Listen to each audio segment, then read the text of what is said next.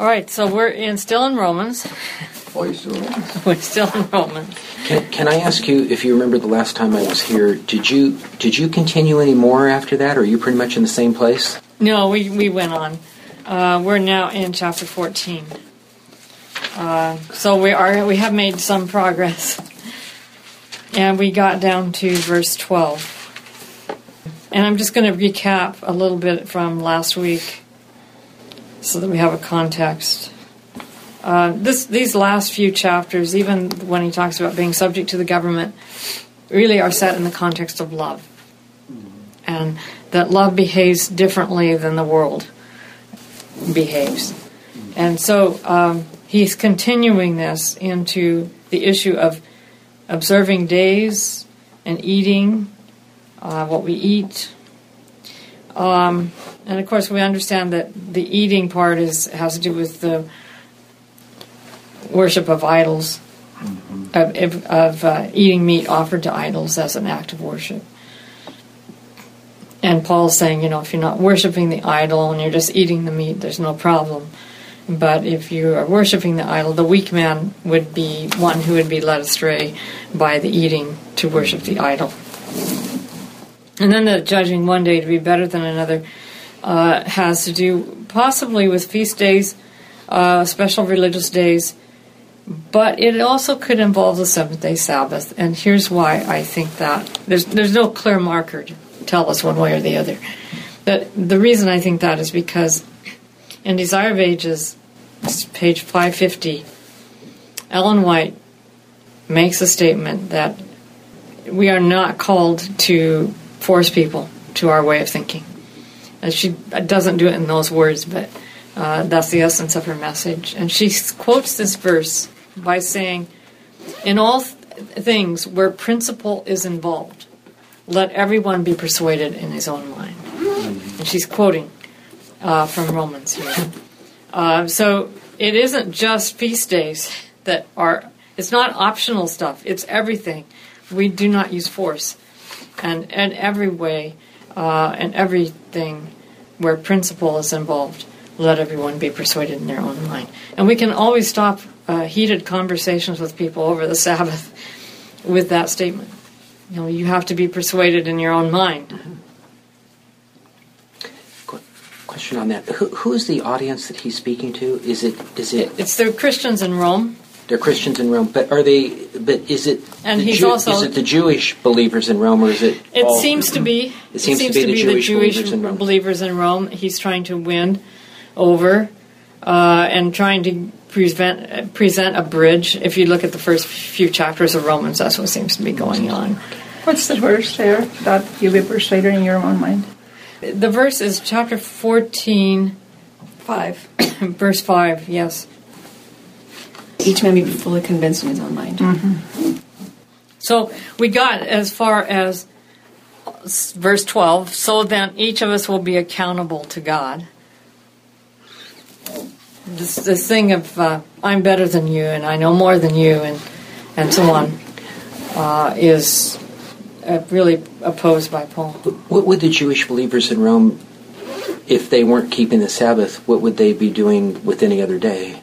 Well, it's very clear because of Paul's own actions that Jewish Christians were still keeping the festivals. Still keeping the festivals? Yes. Mm-hmm. They were still doing all of that. So they would keep keeping those holy days. And it may have been that that's the background of the discussion, that they were trying to enjoin the festivals on the Gentile Christians who were becoming believers.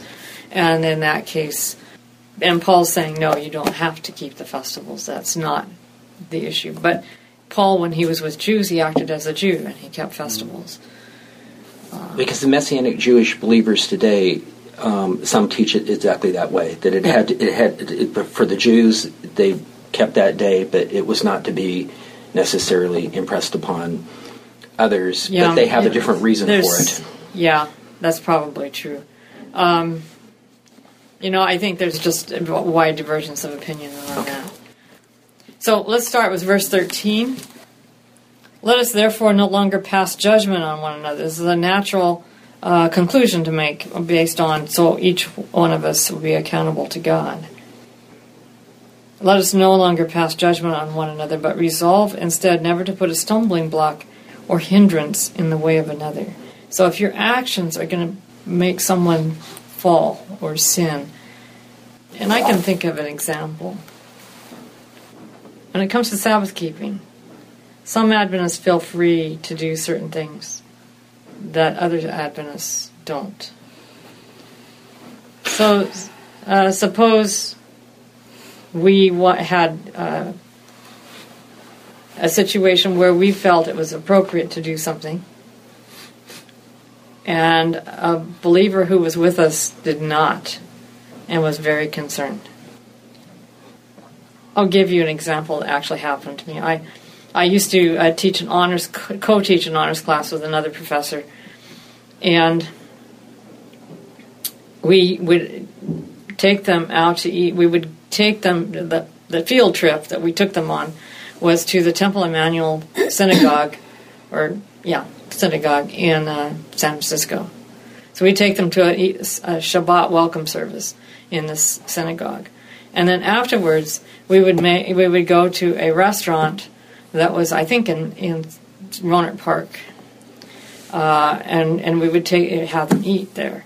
And usually, if everything went well, we would arrive there before sundown, and the meal would be paid for before sundown, and we would just eat in the restaurant and then head for home. This is a Friday evening? Friday evening, yeah. That's when Shabbat welcome services happen. And this one particular time, a student asked to be let off at the train station, BART. Well, if you know anything about San Francisco, it hasn't ever been revised since the 1800s. And so BART comes in way at the I would say the east end of San Francisco, and to get there, the roads, you can't cut across and take shortcuts or anything in San Francisco. You take the long way around. And so by the time we got the student deposited, the hour was getting late because the traffic was bad. And it was the sun was lowering in the sky, and I had a student who said she could not eat if the meal was going to be paid for on the Sabbath. Yeah. And in that case, it probably would have happened, sounds like. Yeah, it would have. It would have happened. It would have happened. It would have been sundown and they would have paid on Sabbath. Yeah, because of the delay that we had, that we weren't expecting. And, here I have a bunch of college students who are hungry, and there's no cafeteria open when they get back. And they may or may not have food in their room. And were some of these a long trip home. Not necessarily even believers? There were a couple maybe that weren't, but most of them were Adventists. Mm-hmm. So I tried to explain to her, this is a unique situation. I have these hungry students, and I need to provide for them food, and this is really the most practical and really only way I can do that. Because we didn't know where there was a good restaurant that we could eat at that would have vegetarian food in San Francisco. Mm-hmm. We weren't familiar enough with the city for that. But you had one. In Rohnert Park. In Rohnert Park. Yeah. So we went there, and she did not eat. Mm-hmm. She simply refused. And that was fine, if she felt that way. So the question would be, based on what Paul says here, does that mean I should have said, okay, well, we're not going to eat. Everybody's not going to eat because of this one student, because of the weaker, because that would injure her probably in her Sabbath keeping if she ate. So that's my case. Mm-hmm. Mm-hmm. Well, which way do you want to look at it? Because if you see it from her, would it injure her? But let's say we did it her way, would it injure everyone else? You know what I'm saying? Right. It's like now you have a utilitarian problem, right? Because I could see it injuring the others in the sense of I'm hungry and then getting angry at this whole Sabbath thing, and because I've seen that happen too. Yes. It's like, why are we respecting one person's view and not other people's view on what they feel is appropriate to do? I guess it takes discernment to know which it is. Yeah. The thing of it is I've been in that same situation, and I felt that people were being too slovenly and flagrant, and I just said, you know what, if you guys want to go do that, you can do that. No, I'm fine. And I didn't participate. I can miss a meal. Yeah. You know? Right. And I felt that way because I felt that they were being too slovenly. I mean, we could have been like sloppy with it. Yeah, we could have been expedient. We could have been and it was just being like careless. Yes. And I felt like I'm not gonna do this because of carelessness. Yeah. You know, and so I said I'm fine. And the other thing I don't like is when people go fuel up on the Sabbath, and I'm traveling with them, and you know I let them know, you know, if I'm with them and that's what they're going to do, that's what we're going to do, and I didn't know they were going to do that, and I just let them know that I'll provide them with my contribution a little later on, and I will do that. I won't forget, but I'll have that for you later on. So I don't make my contribution at that time.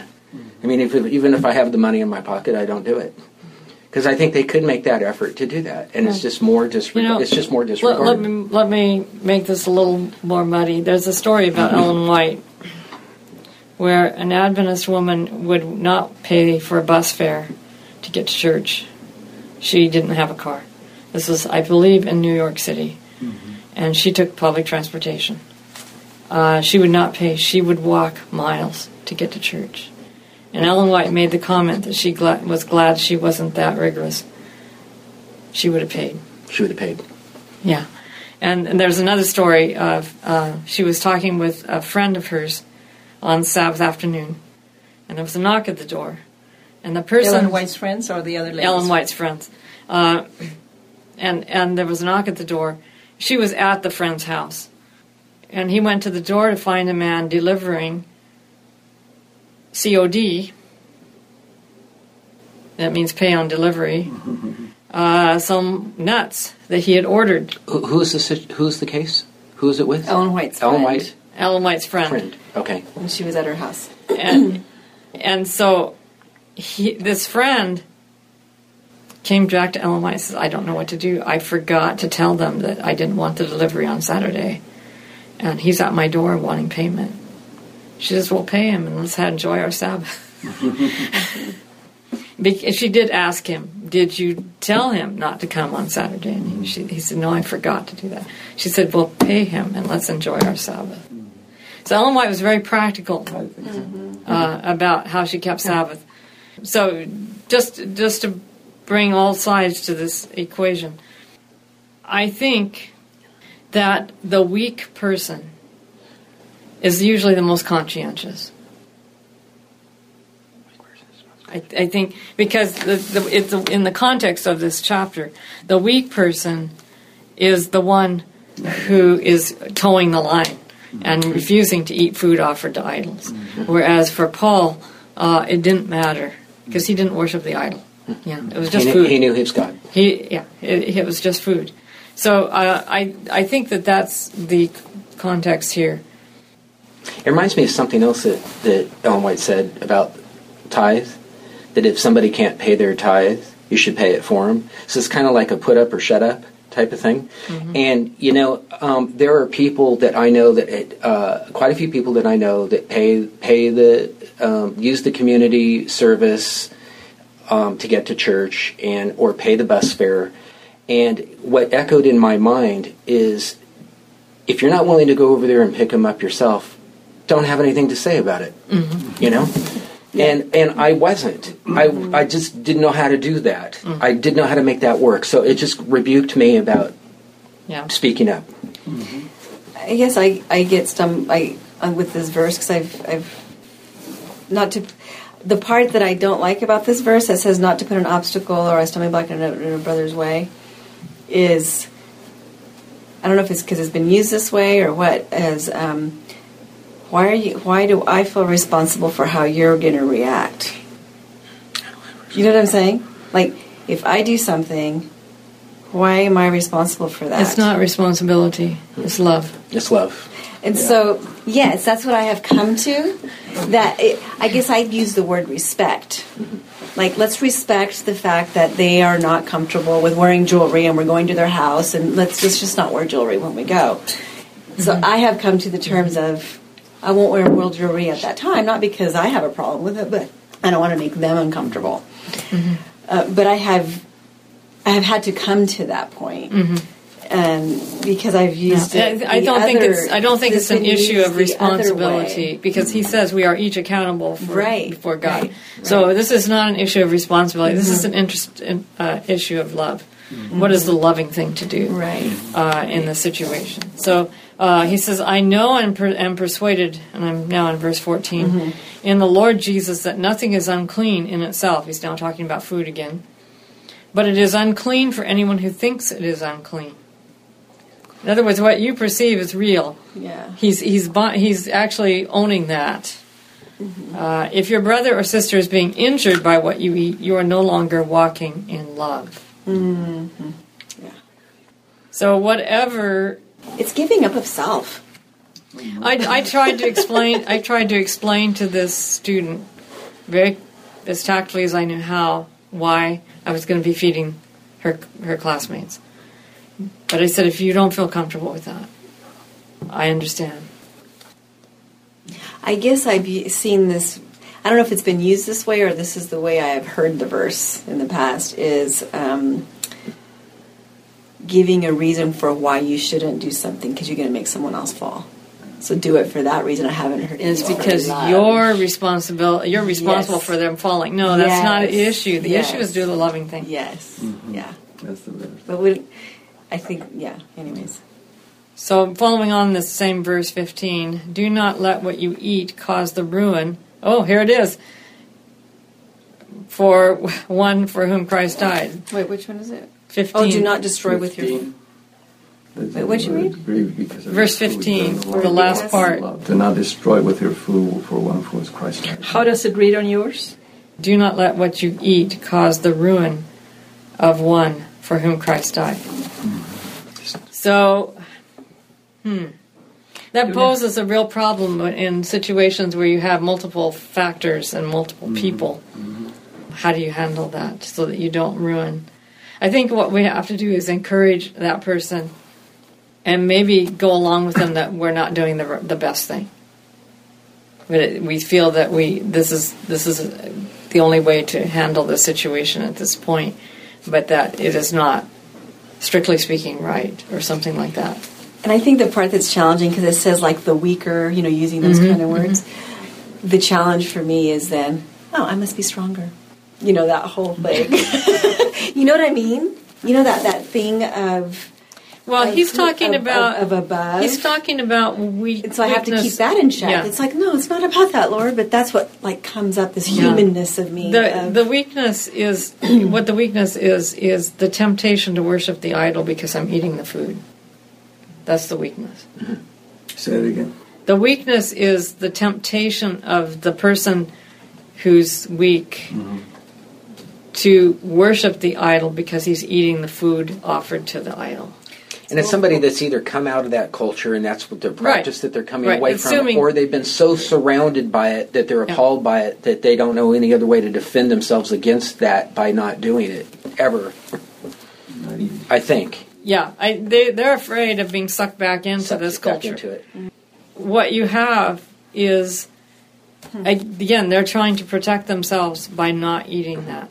And if you go along with that and don't eat either, then you're supporting them, is what Paul's saying. And the thing of it is, the principle, I find, applies to all of us more than we even know, because we're always throwing up little guards in certain situations and circumstances where we're still yet weak, and we're afraid that if we get near that, we're going to get sucked back into it. True. So it really does apply to everybody, not just because we all have a weak area, And it makes sense that Paul is talking mostly to Jews, because they're the ones, they're not going to eat, they're totally against idolatry. But there could be some weak ones also that honestly believe that eating that food is an act of worship. Because they did gather around the idol and eat the food in communal worship.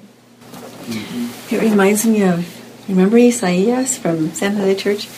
He was an excellent trumpet player because he used to, in his former life, right, before Christianity or becoming a Christ, he lived an entire lifestyle that included, music with mariachis or whatever, which they're very good musicians. but he would not play trumpet in church as an act of worship to Christ or a special because he music, saw it as a secular because he instrument. saw it as a secular, because it referred to his past life. And so he couldn't do it. And I remember feeling a loss because, oh man, I wish he would because he was so good, but he couldn't do it. The connotation for him was It was that music, it was worldly, not worshiping God. and I don't know. I don't know if he came around or it became stronger for him, his faith. I can't remember, or if it always stayed that way for him. But it reminded me of that right now. Going back, There's still a lot of confusion for me in this verse, simply because of the way in which they lived in those times. They had bazaars, which are places where things are sold in the street, or that's the marketplace. And everybody living there, it fully knows that place sells kosher meat. It's bloodlet. It's properly prepared. This one over here, it's been through the temple service. It's laid down before the altar, picked up, and then the merchant sells it. And so they know all these things. But what's confusing to me, if these are Jews and they are still is somewhat immersed in the economy, the Jewish economy, why would anybody be comfortable going and getting it from that place because it's already not even kosher? So you see, I'm still confused about the real application of It this. isn't clear. It isn't clear. It isn't clear whether Paul actually ate kosher.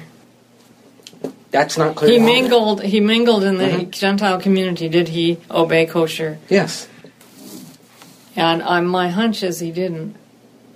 I mean, if he what was would willing his reason be? What would his reason his be? reason would be that this was a part of the law that was no longer part of the Jewish. It was the Christian economy now, and Jesus' death had. It's like circumcision. He was willing to do away with circumcision, even though Christians borrowed that from Judaism and practiced it on infants. For hundreds of years we've practiced it. And we claim it's for health, but that's only a recent claim. That's only a recent claim? I think so. I think originally Christians practiced it because the Bible taught it. But Paul does away with it, with the Gentiles. It was practiced prevalently in this country. Right. Every male child was circumcised. Right. Except until few years ago, where they began. You shouldn't say every. My dad was not circumcised in infancy. His brother persuaded him to become circumcised when he was 14. Well, I'll tell you, in gym class, there were only a couple of kids that I ever came across that seemed very peculiar to me because they were different, and I only learned later that was what was different. So, I mean, and we were brought up, I mean, my parents were biologists, and we were brought up that, no, that's what everybody does. And the people that there were a lot of Jewish doctors in this country, probably more than people know, and Jewish doctors, even before I was a convert, made very strong health cases to me. They were the ones that were probably going after this thing and betting it in society. I am suspecting more than anybody else. And I don't know, but that's what everybody did until Dr. Edina Dell convinced everybody over the radio that there are a lot of nerves down there, and you're denying yourself a lot of pleasure, and everybody in the country began to change after that. That it's not the end thing to do anymore. In fact, it's seen the way the Germans saw it in Germany as barbaric. And even the Germans put forth the way that the Jews prepare the animal for what they do as being barbaric, when it was more barbaric the way the Germans were ending the life of the animal than the way the Jew would. He had a very solemn and sacred way and comforting way to bring the animal's life to cessation. So it's just, I don't know. It's kind of difficult to figure all this stuff out sometimes. Therefore, judge no one and love, right? Yes.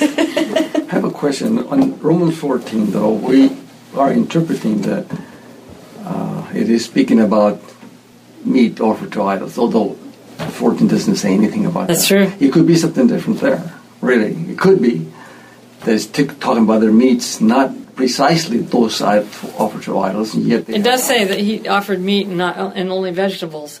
Yeah, well, maybe this is an early vegetarian diet, huh? Well, it could. They had a lot of things in the different feasts and different that they had. They had different herbs and stuff to eat, or teas to eat.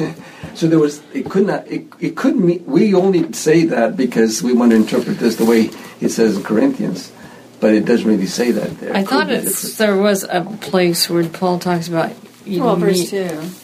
Verse 2. Some believe eating anything will be. Yeah, but I mean, where he talks about idols. Is the word meat? Is Is the word meat in the original language implied animal? No, it's food. It's food in general. Exactly. Right. Want to be That's careful what about they're saying that. here. It's more like food Yeah. instead of just Because meat. even the Asians I come across that have their little Buddhas set up, they lay they lay everything before them Vegetables. and pick Fruit. them up and then eat them afterwards. Yeah. So the meat is the King James version of Exactly. food in Nourishment. general. Hey. Okay, got it.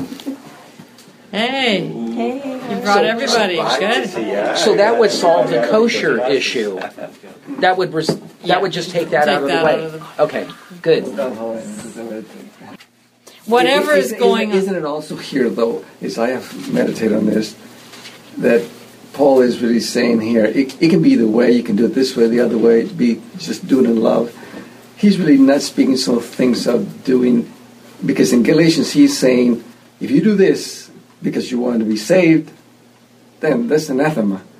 Mm-hmm. That, you're doing things because you want to be saved. And I think here it could be meaning for them, telling them, you can do it this way as long as you're not doing these things because you are adding merits to your doing. You think what I'm saying? Mm-hmm. It's not just you're here. You do it one way or the other because you're unconscious the way you believe it is, and don't judge the other. But it's not dealing with.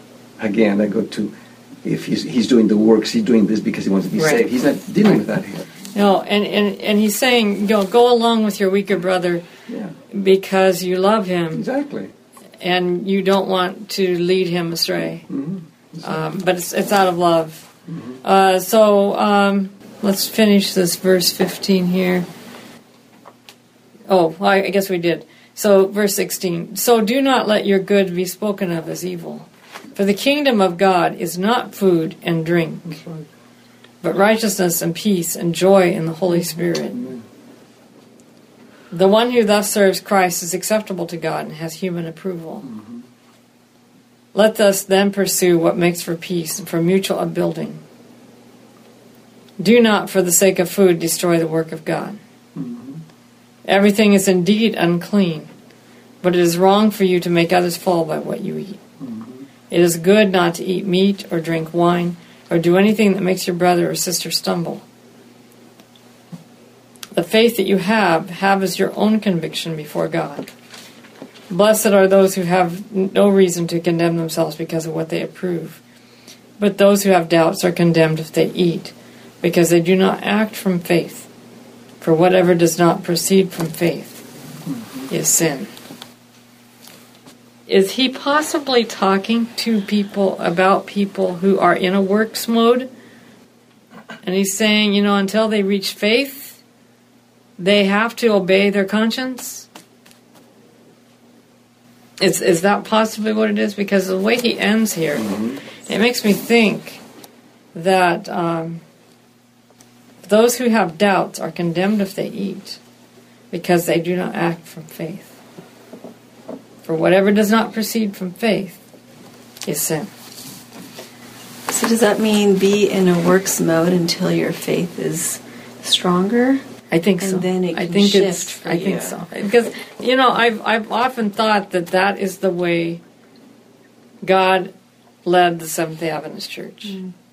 We started out really in a works mode in many ways. Mm-hmm. Keep the commandments, keep the whole 10 Commandments. But don't stay there. And we were and a lot of Ellen White's most strict comments on Sabbath keeping, on all the standards of the church, come from that early time period, from about, I'll say 1850 to 1881, around there. She really laid down the law. That's when she said that young people in Battle Creek College should not be allowed to mingle with the opposite sex. And so It seemed to be that she was saying no dating, nothing like that. I'll finish that story in a moment. But after 1888, when the Righteousness by Faith message came, she began to open things up much more. And in her own practice, began to practice more principle-based action instead of rule-based action. Mm-hmm. So I'm going to finish the story on the dating. She wrote that in the 1870s for Battle Creek College. And I happened to have the good fortune of working in it wasn't the Ellen G. White Research Center, it was the Adventist Heritage Library within the James White Memorial Library at Andrews University. I worked there 1 quarter. They didn't pay me enough because it was I worked there too. Did you? Yeah. It was fun. I would have loved to have stayed, but they didn't pay me enough for me to make ends meet, so I had to get a better paying job. But because it was a work labor thing where you were only allowed to pay a certain amount. Anyway, a letter came from the Canadian Union Conference to Rel Dederan's wife, Louise Dederan, who was the head of that part of the library, asking for a list of names of students between certain years, 1870-something to 1870-something, who attended Battle Creek College from Canada.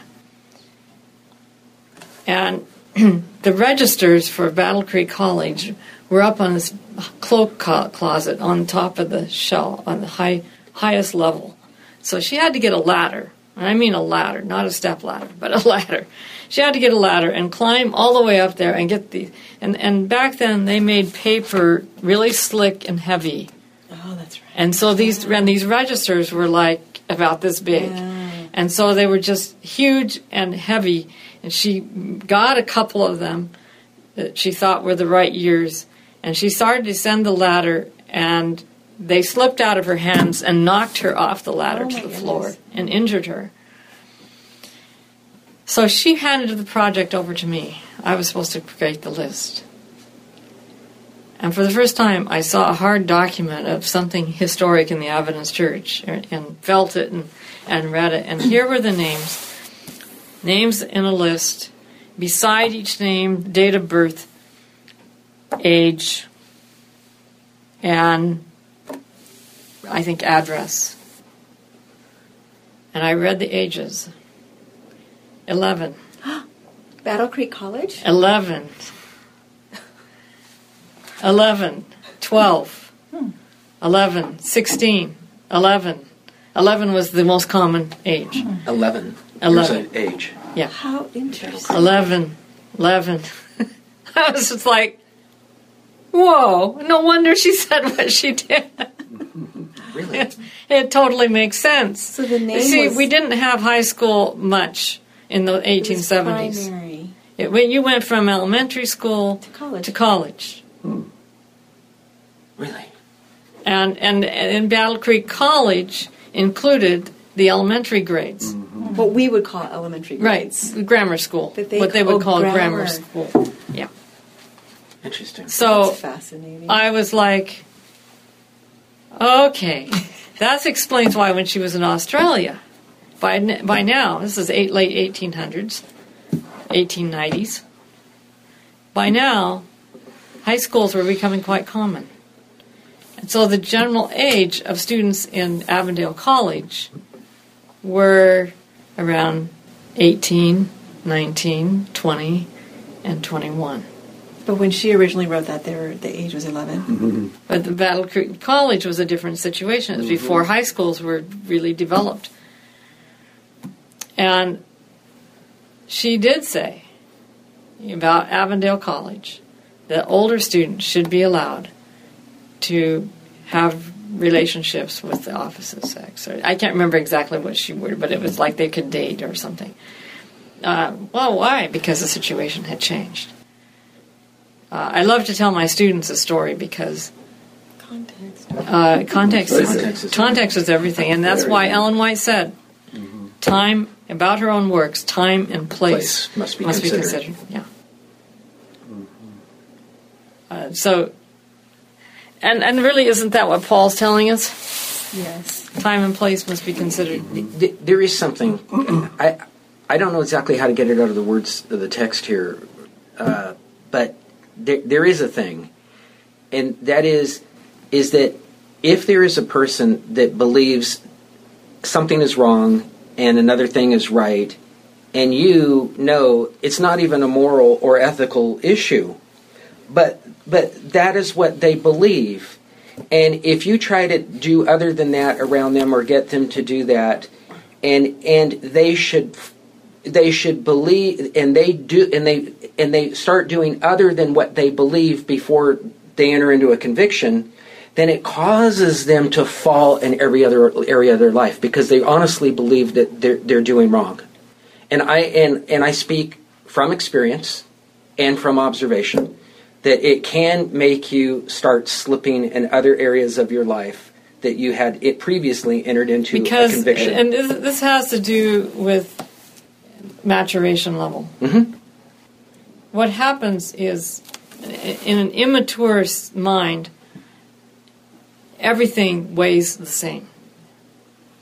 There is no gradation. There is no, this is a matter of principle, this is a matter of choice, option.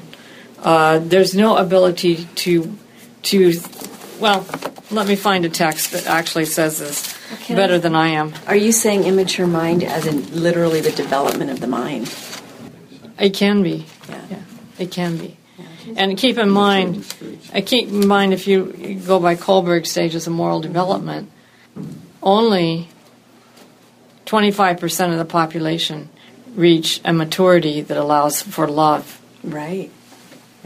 That's a big one. Look, where did that statistic come? What was it? It's a huge spider. Oh, really? Thank you. It was coming down. Oh, that happened last week? Yeah. It wasn't a huge spider, but it was a web. Thanks. Where did that statistic come from? Lawrence Kohlberg did a study of moral development all over the world. He visited all the main cultures of the world and discovered that it was exactly the same all over the world, regardless of the level of civilization or what have you. Was he secular or He was religious? secular. He's secular.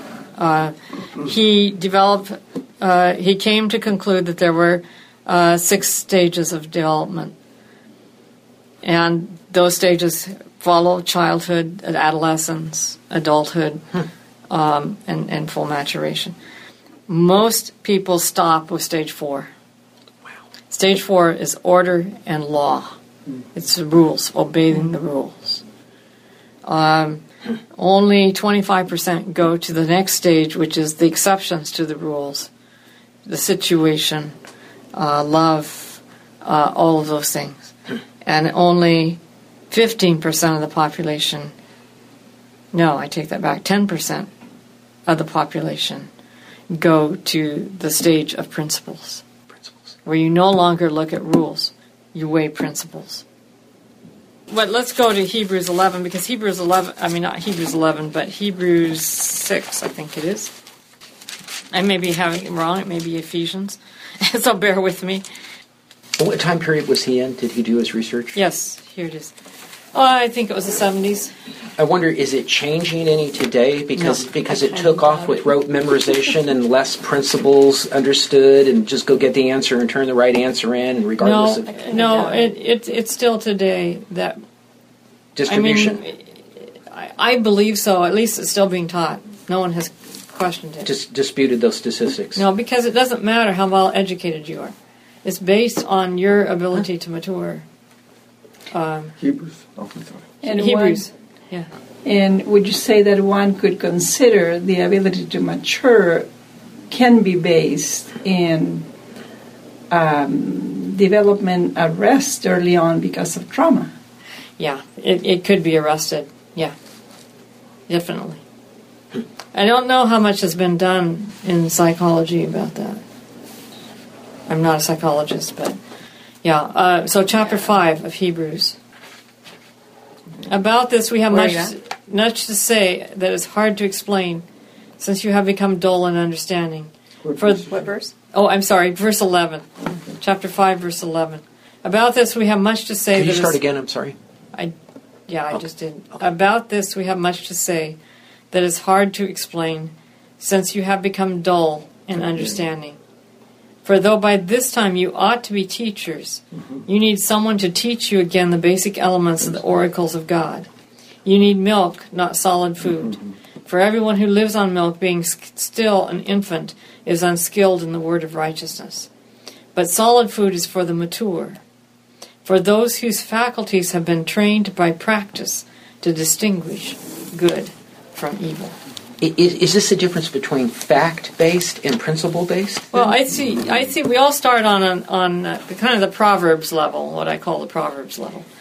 Good, right and wrong. This is right. This is wrong. We all start out that way. I mean, that's what we're taught, right? But maturity is shifting from right and wrong to good and evil. When you talk about good and evil, you're talking about principles. No longer rules. See, rules can be bad. Some rules can be bad. Sometimes we think we're right and we're absolutely bad in the way we treat other people. So that's how I see that, and I see the Bible as portraying that. There's another way to look at maturity in the love chapter. 1 Corinthians 13. I would like to go back to what you were saying in reference to Colbert? and it's where we started. As I understand it, you must take culture into consideration, place and culture. Time and place. Yes, time and place. That I understood that during that time in the United States, the majority were Christian. Absolutely. I don't know what percent, 50, They were 60%. all pretty legalistic, yeah. And so the thing was that the only thing they were accepting Christ. It was that grace was, as I heard, preached by the other denominations. But far as the commandments were, they were not being exalted. So that's why when Adventists came through, they were saying, no, we must come back to the commandments, expressed in Sabbath, of course, observance. And so they wanted them to see that part. And so that's why there was emphasis on the commandments of God. Right. But then later on, as it comes, years went by, then we as Adventists, got stuck. We got stuck to that. And that's when we come into the 1888 message. Come on, let's go back to what it is. It is Christ and obedience. Because I think the early Millerite movement was closer to that. They actually did have that very Christocentric way of looking at the gospel. Yes. And so I think that they originally were that way, but when Adventists began to discover the Sabbath and began to discover some other things, they found themselves up against trying to defend themselves, and that defense, I think, a lot of debating and arguing went on in the early church, and consequently they fell into the trap of because there's nothing that'll make you more an ardent legalist than try to prove your point. Exactly, and that's what happened then. But that it wasn't the commandments should be done away with. Well, they were there, but yeah, we should do it because we love to be involved. Christ should be in the center of it. Right. Yeah. Right. Can you make any physical, economical relationship between a baby, milk, and then you get older, you start eating solid food? How does he get milk equal to like fact-based and meat and hard food equal to principle? Where do you find that in human? Milk is the easiest thing to digest. Okay, it's the easiest thing to digest. That's it. That's what you do with it. Milk is the easiest thing to digest. He's using this as a metaphor. I don't think we can break it down as an allegory. It's a metaphor, and a metaphor makes one point. The point is you're still on baby food, and you need to progress to adulthood. And as mammals, we start out with milk. Right. So I'd like to turn to 1 Corinthians 13 because this is the love chapter. But it's also about maturity. And that's what I was going to say. That's really maturity there. I read that chapter as wow. So, Lord help me. Love really is think of others. Just like you were reading about Romans 14, the same thing. You think of others more than yourself, and I say, wow, that's maturity indeed. So Paul's saying, I'm not going to read the first few verses, but he's saying that you can have everything you need, even faith needed to move mountains. Mm-hmm. But if you don't have love, you're nothing. Mm-hmm. Love is patient. Love is kind. Mm-hmm. Love is not envious or boastful or arrogant or rude. It does not insist on its own way. It is not irritable or resentful. It does not rejoice in wrongdoing, but rejoices in the truth. It bears all things, believes all things, hopes all things, endures all things. Love never ends. But as for prophecies, they will come to an end. As for languages or tongues, they will cease. As for knowledge, it will come to an end. No, what I believe now is always going to be. For we know in But part, we know yeah. only in part, and we prophesy only in part. Mm-hmm. But when the complete comes, the partial will come to an end. When I was a child, I spoke like a child. I thought like a child. I reasoned like a child. But when I became an adult, I put an end to childish ways. For now we see in a mirror dimly, but then we shall see face to face. Now I know only in part, then I will know fully, even as I haven't been fully known. And now faith, hope, and love abide, these three, and the greatest of these is love. So I think we can't mature at all. And this is where Kohlberg... We can't mature at all without love. And I think this is where Kohlberg missed it. Mm-hmm. I think he didn't understand how to mature. He felt if you presented a problem that they couldn't solve without moving to another level, that you couldn't mature. And I think there's some truth to that. I think that that's why we have trials, is to try to push us to higher levels of maturity. But at the same time, it is love that matures us. And according to Kohlberg stages, love can be found on the third stage. Community stage is really a love stage. With each other. Yeah. And that's away from power. The first two stages are power-based. Then you get to a love stage, community stage. And I think a child can be converted at age 5 to love and begin to mature. It happened to me. That's why I say that. Maybe I'm just unique on the planet, but somebody was preaching Jesus, I think it was HMS Richards, at a youth congress in Portland. And he preached so beautifully about Jesus that when he asked everybody to stand who would give their hearts to Jesus, I stood and I had tears in my eyes. I was just totally moved. And then I decided afterwards I was a terrible sinner because I was always fighting with my brother. And that would not have come home to me without meeting the love of Jesus. So I believe I was genuinely converted at that age. But did you respond or did you reason? Because Ellen White says we can respond. We respond before we reason. I responded because you can't see the love of Jesus without realizing you don't have it. And that response is a rational one, isn't it not? Well, she says something interesting. She says that you begin to reason at the age of accountability, and some people don't have that until their 20s. Some people have it by the time they're young children. And she says before that, you have the capability of responding. But then in another statement, she sort of contradicts that, which I believe in both statements. She says, really, all we do anyway is respond. Because, that's true. because it's like the cross. We get it, but it's close. When you sort of get it, you sort of don't quite get it. And she says we're going to be studying it for all eternity and never fully understanding it. We respond and then we study and we do research and reasoning and all of that. But I was converted twice, and the reason for it was because I was in a community that was very legalistic. I was taught legalism in Sabbath school. I was taught legalism in church school. I was taught legalism every Sabbath morning in sermons. It was just embedded in our society. And by the time I was 14. I was a first-class legalist. I was critical of everybody in the world. So I had to be reconverted. But wouldn't you say this is life? Responding and what was the other one? Well, reason. Like we're reason. all like we do study, then we respond again, and we do. But study, sometimes then we respond, study like the this wrong things. I was taught I see. wrongly. Yeah. I was taught Yeah. about the investigative judgment in a way that was very harmful. What her implication is that even when you reach the age of accountability and you do reason and you come to conclusions, well, that's fine. That's a true thing.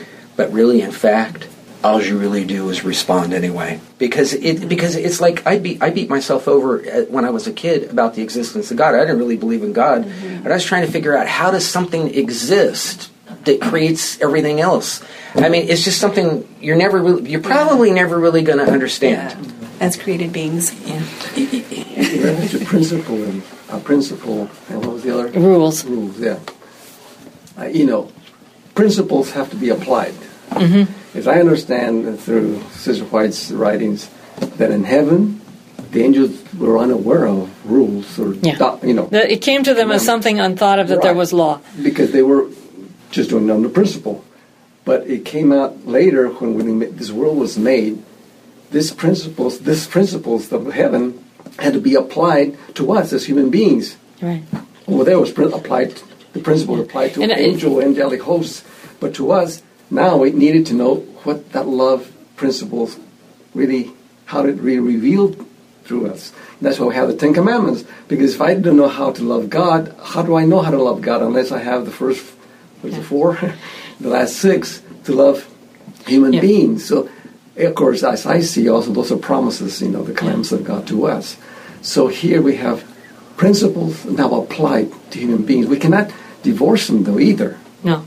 As long as they're done through love, then there's not legalistic. Now, when it's done without love, only rules, then it becomes a legalistic thing. Well, rules are for people who haven't experienced love. Love is normally, we love because he first loved us. And she says that the angels were in a relationship with God of love where they were like sons. And they never thought of it as being told what to do. They simply copied God. In the way he loved them, they loved him back, and they loved one another. And that's the way it's supposed to be. But down here, because we are imperfectly loved, we need rules in order to spell out how love behaves. Exactly. That's interesting because when he started to talk about the creation of the world, somebody wanted to copy that, and that wasn't copyable. No, that wasn't. And then a dispute rose. Interesting copy. I'm going to have to remember that. Okay. And how would you fit in then, like the human development, the child? You said if a child would be perfectly, go through a perfect womb experience, which a lot of us didn't. Go through a perfect womb experience, come out with natural birth, coming out without any drugs involved, with minimal pain of the mother, which rarely happens. The child, and then is perfectly loved by his parents. The child would understand by watching mom and dad what is right and wrong. They would understand by experience, with minimal rules. With minimal rules. And that's why Ellen White makes it very clear that in the classroom, for example, or in the home with children, make the rules as few as possible, and make them with the children's cooperation, so that they help make the rules. So but that only works when you set the example. Then yeah. Only works under that. All right. Well, our time is up. Thank you all for making this a rich experience.